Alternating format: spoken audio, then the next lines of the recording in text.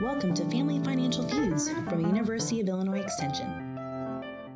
Hi, I'm Kathy Sweedler, and I'm really excited about our podcast topic today. We're going to talk a little bit about teens and money, and I'm joined by my colleague, Kamaya, so I'll let her introduce herself.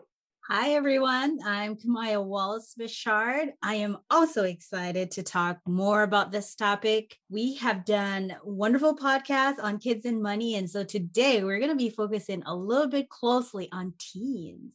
Well, because teens are like their own being, right? Mm-hmm. The world of teens, to my opinion, is often very busy, chaotic, filled with really important things to learn. But where does learning about money fit into this world that's so churning and busy in so many different ways? Mm-hmm. And, I'd like to explore, is this money management topic, is it best to leave it up to the schools to teach? Do families and parents and other relatives have a role in transferring money management topics? I mean, really, who's responsible for this so that we end up with, money savvy adults that have positive financial practices that help them and help our world moving forward? Kind of diving into this, we, did some research review and looked around to think about, what is out there already. And there's been a lot of research on this topic, although I'd argue there's still plenty of room for more Lots research. of room, yes. So, a lot of people try to divide this up in their research into looking at two different perspectives. So they look at it whether it's formal financial education taking place in a school system or a school kind of mode versus family socialization. And if you look at research, for example, done by Sharon Daines and her colleagues over the years evaluating the high school financial planning program curriculum, which I think many of us might be familiar with, it's shown that students who complete the course reported increasing their financial knowledge, their confidence in money management, which is real important, as well as even building up their savings, at least over the short term. Now, other studies haven't found the same effect looking at financial education, and that's where I think more research, that is quality research, still needs to be done. So I'm not sure we can quite conclude yet, but I will want to say that both Kamaya and I are educators by training, so we're probably a little biased on this topic. I don't know, Kamaya, you want to jump in? Do you think financial education, in your experience, has some kind of positive effect? Both Kathy and I are a huge advocate of youth financial education. And the literature does show that both formal and informal teaching moments or opportunities can influence those positive financial outcomes that we would definitely like to see in our young people. But we also have to consider developmental stage, access that teens may have to educational opportunities. We also have to consider family dynamics, so household dynamics. And we also have to look at cultural backgrounds. All of these factors might influence, how teens learn about money and, what opportunities they have to learn about money. So say, for example, in terms of access, there might be some school districts or programs, youth development programs in their area that offer different opportunities for them to participate in classes or just outreach effort where they can participate for free. And then there's some kids that do not have, these types of access. And we also look at family dynamics. A lot of times, in my opinion, some of the research, mentions a lot about parents. And I get that, but household structures are so different. We know that a lot of household structures, it's just along the spectrum where we might have two-parent household, we might have grandparents household, we might have multi-generational households. And so the different messages that our youth or kids are hearing every day about money, some of it can be conflicting, and some of it just might be lacking in a lot of these households. So I think those things are also very important. And we know that as we're thinking about building youth confidence and trying to increase their knowledge base, that parents, caregivers, they do play an important role, but it's also important to know that teens are also developing their sense of identity. They're thinking about what they want their lives to be. And so a huge part in helping them gain more access to the financial education piece is also knowing that they're at a place in their life where, they're following other opportunities. and I don't want to go off too much in the tangent because I'm thinking about like just some of the different programs that I've done with teens and knowing the fact that schools alone cannot provide everything that they need in terms of like that financial education piece, where we know household plays a role, other programs that they might get involved in can be influential in their lives as well. Well, and this is why research on this topic is so complicated, Mm-hmm. because Kamaya just handed out, for any researchers listening, I don't know how many variables that would need to be controlled for, studied, Right. and looked at, because as we all do recognize, money behaviors, financial behaviors are really multidimensional, influenced by so many different things, as Kamaya was saying. Very true. Very true. And, I think about just some of my program that I've done with after school programs where we're working with kids at different age group. It could be that K through 5, and then I have like our teen programs that we work with. And some of these kids are exposed to financial knowledge through their life skill classes, through business classes or consumer ed classes. But the consistency in what they are receiving in these classes can, for a lot of them, not influence like long-term behavior. And so what we do in extension, and I know like other programs that focus on youth development, what we do is to try to complement what they're learning in their households, what they're learning at school, by providing opportunities for them to get some hands-on activities with working on financial topics and working in settings where, they can be involved in like discussions or active discussions about money. So thank you, Kamaya, for pulling all that together for us. So now I'd like to kind of start looking at applying this to the family financial socialization theory, which really talks about it in more depth, like how this family socialization piece comes about. And it really gets to the question of what relates to what I always want to know as a parent, which is, how does what I do affect my team's behavior, whether it's today or in the future? And we know that, when they move into their teen years, we have a limited amount of time. It's sort of like the clock starts ticking before they're going to move out on their own and be making their own decisions. So I always found it very challenging to know, like, which battles to fight, you might say, right, or where to put your time and energy, and influence. And so my sons are much older now and not teens, but I was trying to think back to when they were teens, and I was wondering, Kamaya, in a typical week with your teen, how many significant conversations do you have beyond, where are you going? When do I pick you up? Have you done X, Y, Z?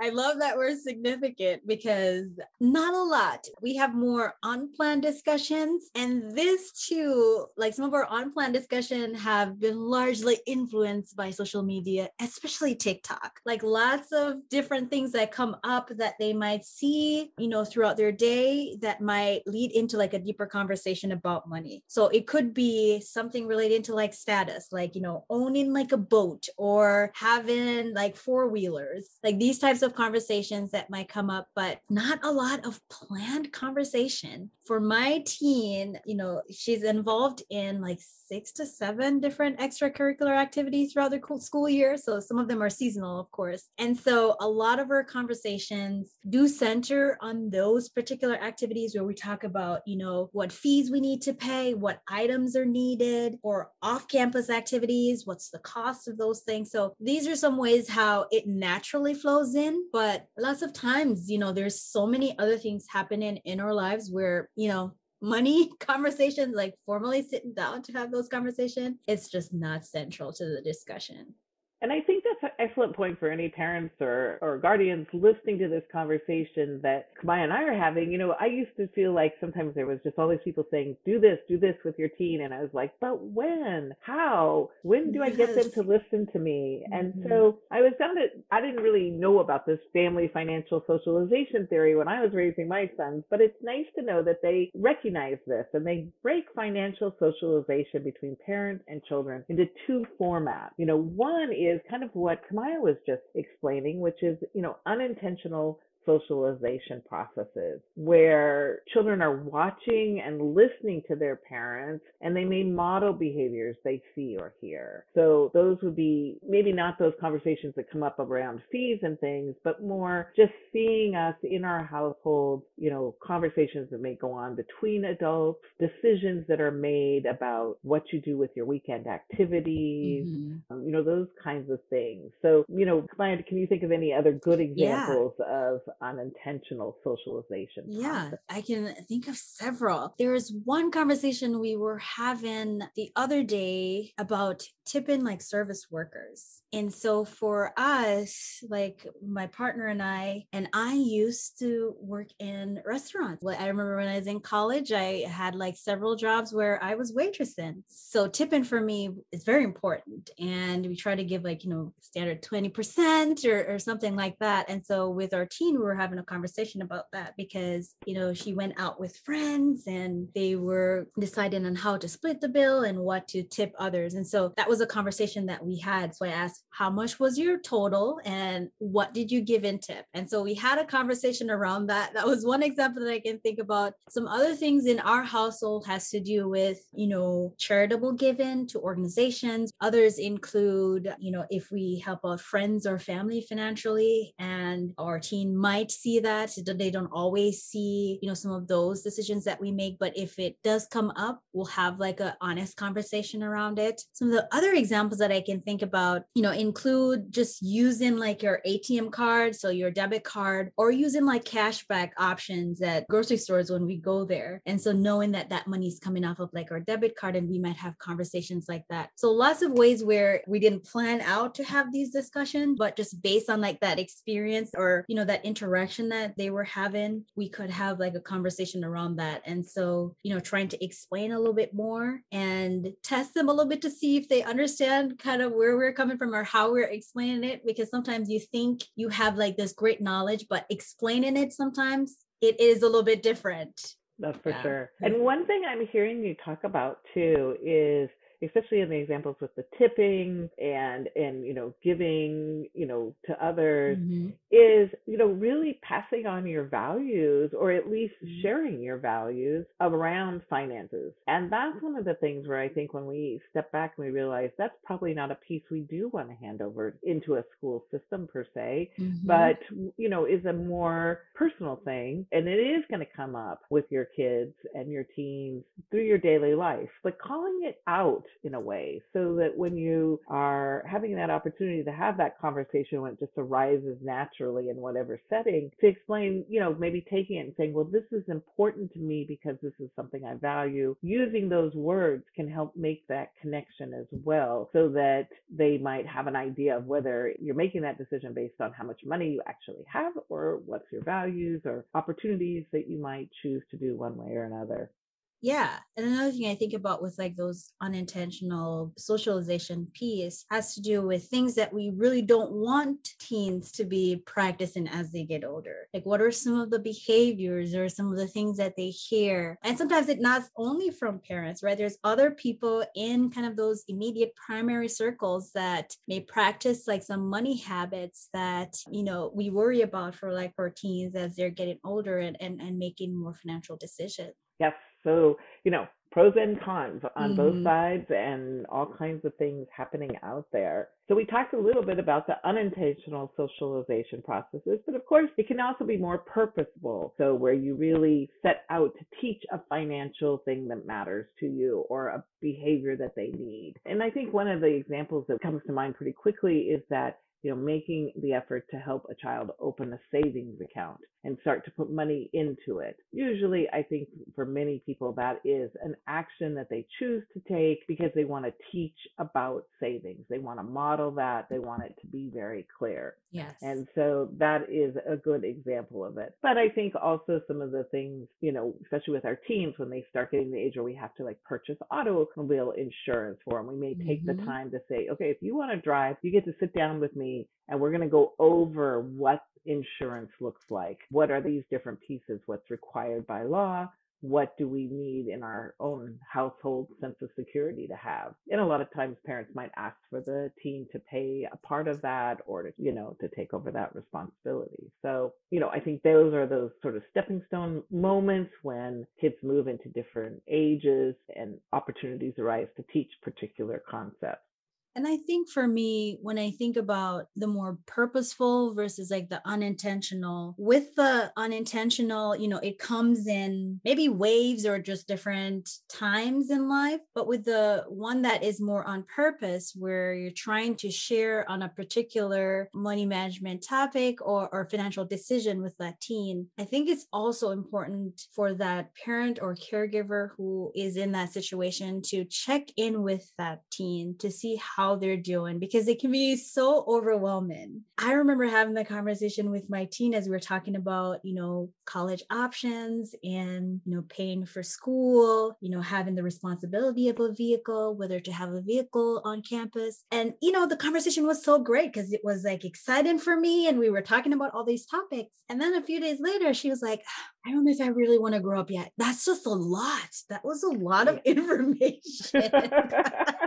And because I'm the parents, I'm like, and just like Kathy said, I know we have our bias because we teach on money management, but I'm so excited to just like share all this knowledge that I have with her. And it was just a little bit too much. So I'm like, okay, honey, I know. Okay, I will take a step back. It's that constant push-pull with teens where at one moment they're ready to just like fly, they don't want to talk to you, they're out, and the next minute they're like, okay, I really want to not be that old yet. Let's just backtrack. This would be a little bit easier this way. And it does make, the timing of these conversations sometimes really challenging, because it's a little hard sometimes to know exactly where your teen is and what they're ready for and when they're ready for it. So I really liked one research article I read, Purposes and Unintentional Family Financial Socialization, Subjective Financial Knowledge and Financial Behavior of High School Students, out of the Journal of Financial Counseling and Planning. And it was written by Veronica Dinanith and her colleagues. And they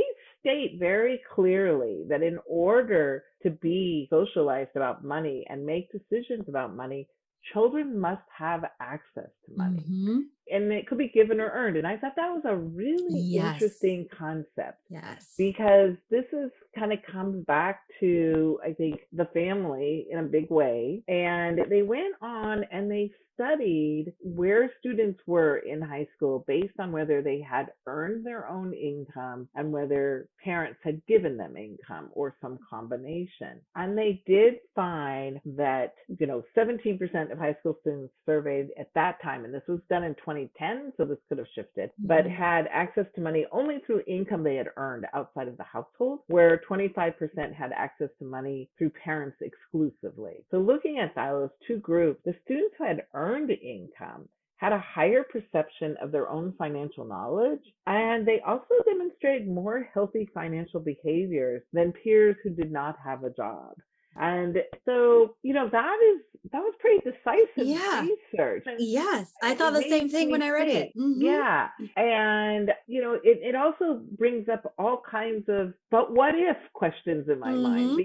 Sometimes depending on the community and the teen, it's not possible or feasible, maybe that's a better word, feasible for a teen to work at an earned income situation. Transportation issues come up, all kinds of things. And so I kind of looked a little further into that to see how many teens are really earning a paycheck, specifically in the summer, which is the time most likely for teens to be able to work. And of course, during the pandemic, like so many other things, teen summer employment hit its lowest point since the Great Recession. Less than a third of teens were employed during the summer of 2021, which I don't think is too surprising. But the point really being, though, teen employment has gone way down since when I was a teen, let's put it that way. And really, it's been very low for the last 20 years compared to previously. So previously, in 2000, more than half of U.S. teens worked during their summer vacation. So it was not everybody, about half, but still a little over half. That's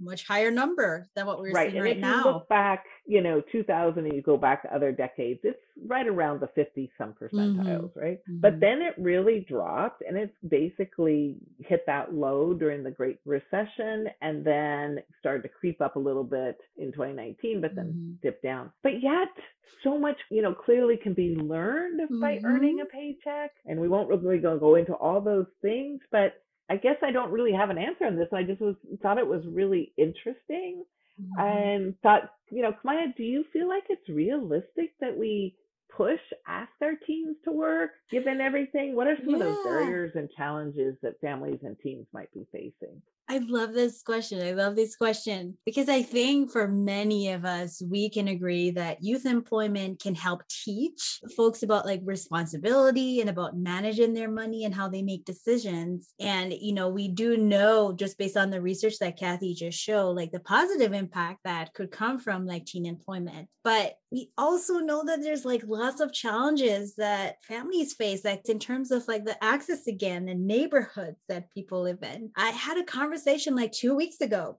This is a real conversation 2 weeks ago with a mom who was so proud that her son had applied for his summer job. This is going to be his first summer job. And she was so proud of him. But she was so worried about him getting off work at night and at times when she cannot pick him up. Yeah. And it was a real worry because of the area that they live in. Yeah. And this was a really big concern for her. And I thought about that as we were looking at like the literature for today. And I'm just like, that piece is important for a lot of different families. I also thought about the fact that for some teens, they really do want to earn their own money, but they may choose to participate in like an unpaid internship or do like a camp, something that will prepare them for what they want to do in the future. So whether it's going into a training program or going into college, but some opportunity that came up that they're not really earning a paycheck, but it provides some opportunity for them to focus on what their long-term goal is. So they might give up that opportunity to earn money over the summer. And I think that this comes back to one size doesn't fit everybody. Yes. It would be so nice if we could say, as parents, if you do A, B, and C, you'll have done your job and your teen will be, prepared to go out into the financial world. But we have teens that are very different from one another. We have family households that are very different from one another. And so we may be looking at a combination of approaches in our society and households to try to reach people at different points in their lives and different ways. So I really don't think there is one way that is going to give us that magical answer that would be so convenient, and so maybe we need to, keep thinking more about some of these unintentional socialization ways of making conversations and experiences happen, but not necessarily enrolling in a class or going to work at this year and this date type things. And in the Denenen study, they did find that unintentional financial socialization significantly contributed to the students' perceived financial knowledge. Communicating with parents about money meant the students felt more knowledgeable, and they also showed more healthy financial behaviors. So working wasn't the only piece that was important there. I was last week teaching in an 8th grade classroom and asking questions, asking students to explain things to me about different financial topics. And clearly many of them had financial conversations with their parents. They were able to explain things to me. Maybe they didn't have all the pieces quite right, but they had clearly had a conversation and they were dragging back that memory and trying to put all those pieces together for me. And it was really quite fun, and also reminding me that we can't hit this once. We can't introduce it in a classroom and talk about it for an hour and think that'll do it. We need follow-up. And the same way as parents, we need to know that there's other people in our youth environment that are bringing up these conversations with different perspectives and different bits of knowledge. So, that I think is an important part. Yes, I agree with that. I think, having like those conversations can help break down the stigma around money and help the youth feel more confident in just having like these discussions. And it's not necessarily like they'll have all the knowledge base that they need, but I think it also helps with that confidence to ask questions, to clarify something that they might not know. I know, Google is our friend and they can Google stuff, but lots of times when you're in the middle of a conversation, it's nice when they can ask these questions and, even like work out like an answer with another adult and try to figure it out together. So looking at some other work that's out there that might be helpful to people listening to today's podcast, the Consumer Financial Protection Bureau has a wonderful series called Money as You Grow. I will try to get that URL in the podcast notes for you. And they suggest different ways to encourage healthy financial behavior growth in teens. And just they have more on their website, but some of the examples that kind of resonated with me was, doing comparison shopping with your teen. So whether you're buying items for something that they want or looking at college choices or other things, kind of helping them learn how to compare choices is a big part of money management. We've already talking about values and sharing your values. And the website reminds us that sometimes, as we've already mentioned, children draw their own conclusions from observation. It may not be what we intended. And so when you think out loud and you talk through the decisions that you're making in front of them during your day-to-day money and time management, it helps your kids follow along and they get a better sense of what's happening. One piece that really does come through the research in different places over and over again is that parental encouragement to save was a really important aspect of childhood financial socialization. So that value, that habit building, that is something that we can help all our youth, including our teens, to make a part of themselves. So that ultimately as adults, when it is part of the family financial socialization, the saving piece, it does lead to being more likely to have enough income to pay your debts as a young adult. So balancing income to expenses, it ultimately makes a difference. So any other things that you think are just real useful for parents to walk away with? Yes. And we have covered, as I mentioned before, different conversations through the podcast on youth and money. And we've done different classes, some of which we can provide links and information for you to follow up on. But I also want to just emphasize the point that, kids are so insightful. Youth are very insightful when it comes to money and making money decisions. And so it is always important from my perspective, like every household is different, but from my perspective, to just ask their opinions on things or even throw random questions out there. Like Kathy and I do a lot of youth classes and we do warm-up exercises where we might ask, what are some things that you might need money for and what are some things that you might not need money for? We may ask them things like, what are some things that you care about, like the values that you have, and we might explain what that is. And they have a lot of different opinions. And so even though they are learning from parents, they are learning from their social environment, just knowing that, their opinion and their perspective, that can give you some insight into what they already know and some areas that we could help with filling those gaps. And I think one of the things that is important is when a teen comes to you and says, can I do X, Y, Z? Or can I, I'm going to buy this, or I'm going to do this, rather than immediately coming back with a yes or a no, which is kind of that tendency as you're trying to get dinner on the table and there's other things going on as well, to try to remember to pause and say, tell me more about this. Yes. And that might be all you have to say. You don't have to say a lot because they don't want to hear you a lot, but just tell me more. And then you may find out that there's a lot more to the story from their perspective. And that's opening it up to understanding where they're coming from, but giving you a place to add in a way, our own experiences, our wisdom about decision making that can be a timely moment to make that influence. So I think that's where this socialization piece, we have these opportunities. And it's a hard thing to remember, but to stop and pause and listen to them and encourage them to tell you more, I think is a big deal. Yes, so we've really covered a lot here in a short amount of time. But I think wrapping it back up, I think each of us has to decide who's the main responsibility for our team's socialization with money.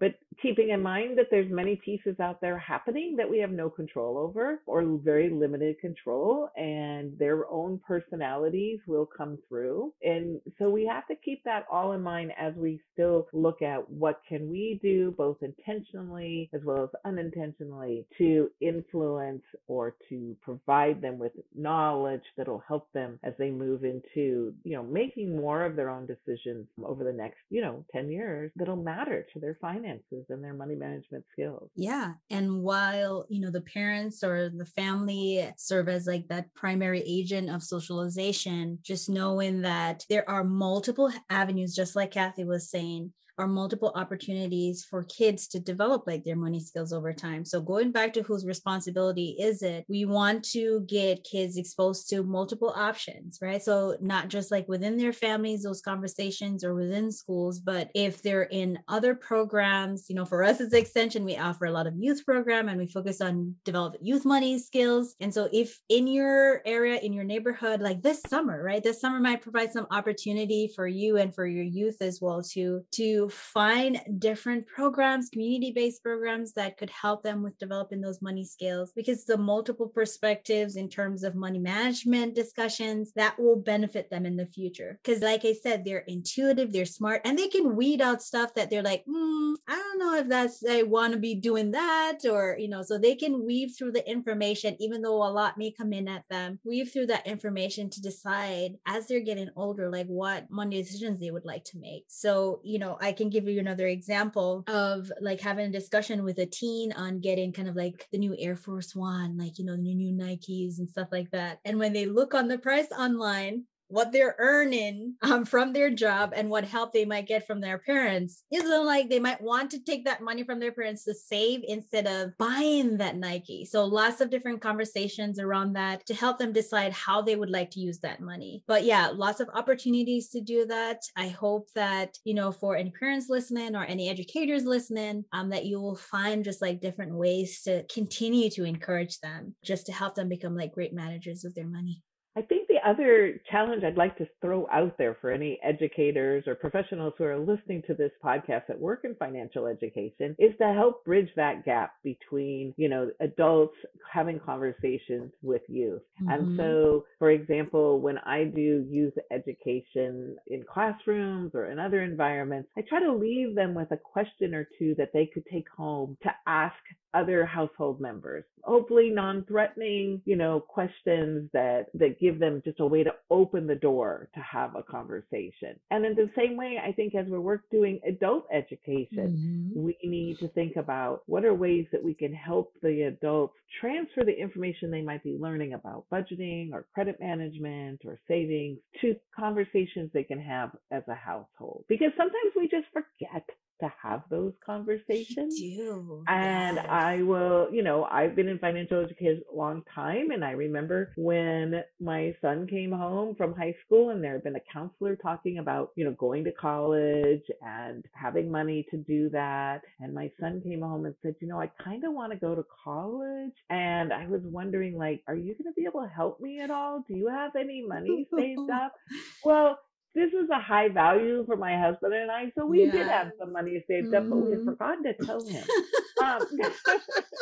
Or at least it hadn't stuck. Then we were able to start that conversation. It was a great reminder to me that, and it came from the school, hey, now is the time for me to start, to change the tone of this conversation and to have it in a different way. So I welcome that nudge. And so I think, like Amaya was saying, different perspectives, teens are listening when you don't expect it, and they're watching. So yeah, I love the idea of like bridging that gap, because I know lots of times with like the focus, we're teaching adults, but also incorporating some of it where they can transfer that information, just like you said. And you mentioned the CFPB Money as You Grow. That's another option for younger kids as well too, where they have those parental guides that have questions that you can start with like your young kids about money. Things they might learn include sharing, making decisions, planning, lots of different concepts that they can start learning now, which will help them in the future. Well, thank you so much, Kamaya, for having this conversation with me and kind of working through in our own minds, what are the best approaches or multiple approaches to help our teens develop into, money savvy adults who will feel good about their money management skills and be able to, empower themselves to move forward with those skills. Absolutely. It's been my pleasure. I know this is one of our favorite topics, so always happy to talk about kids and money. Have a good day. Thanks, everyone. Until next time. Thanks for listening to Family Financial Feuds. If you'd like to learn more about the educators, Extension in Illinois, or just personal finance in general, you can check us out on the web at www.retirewell.illinois.edu.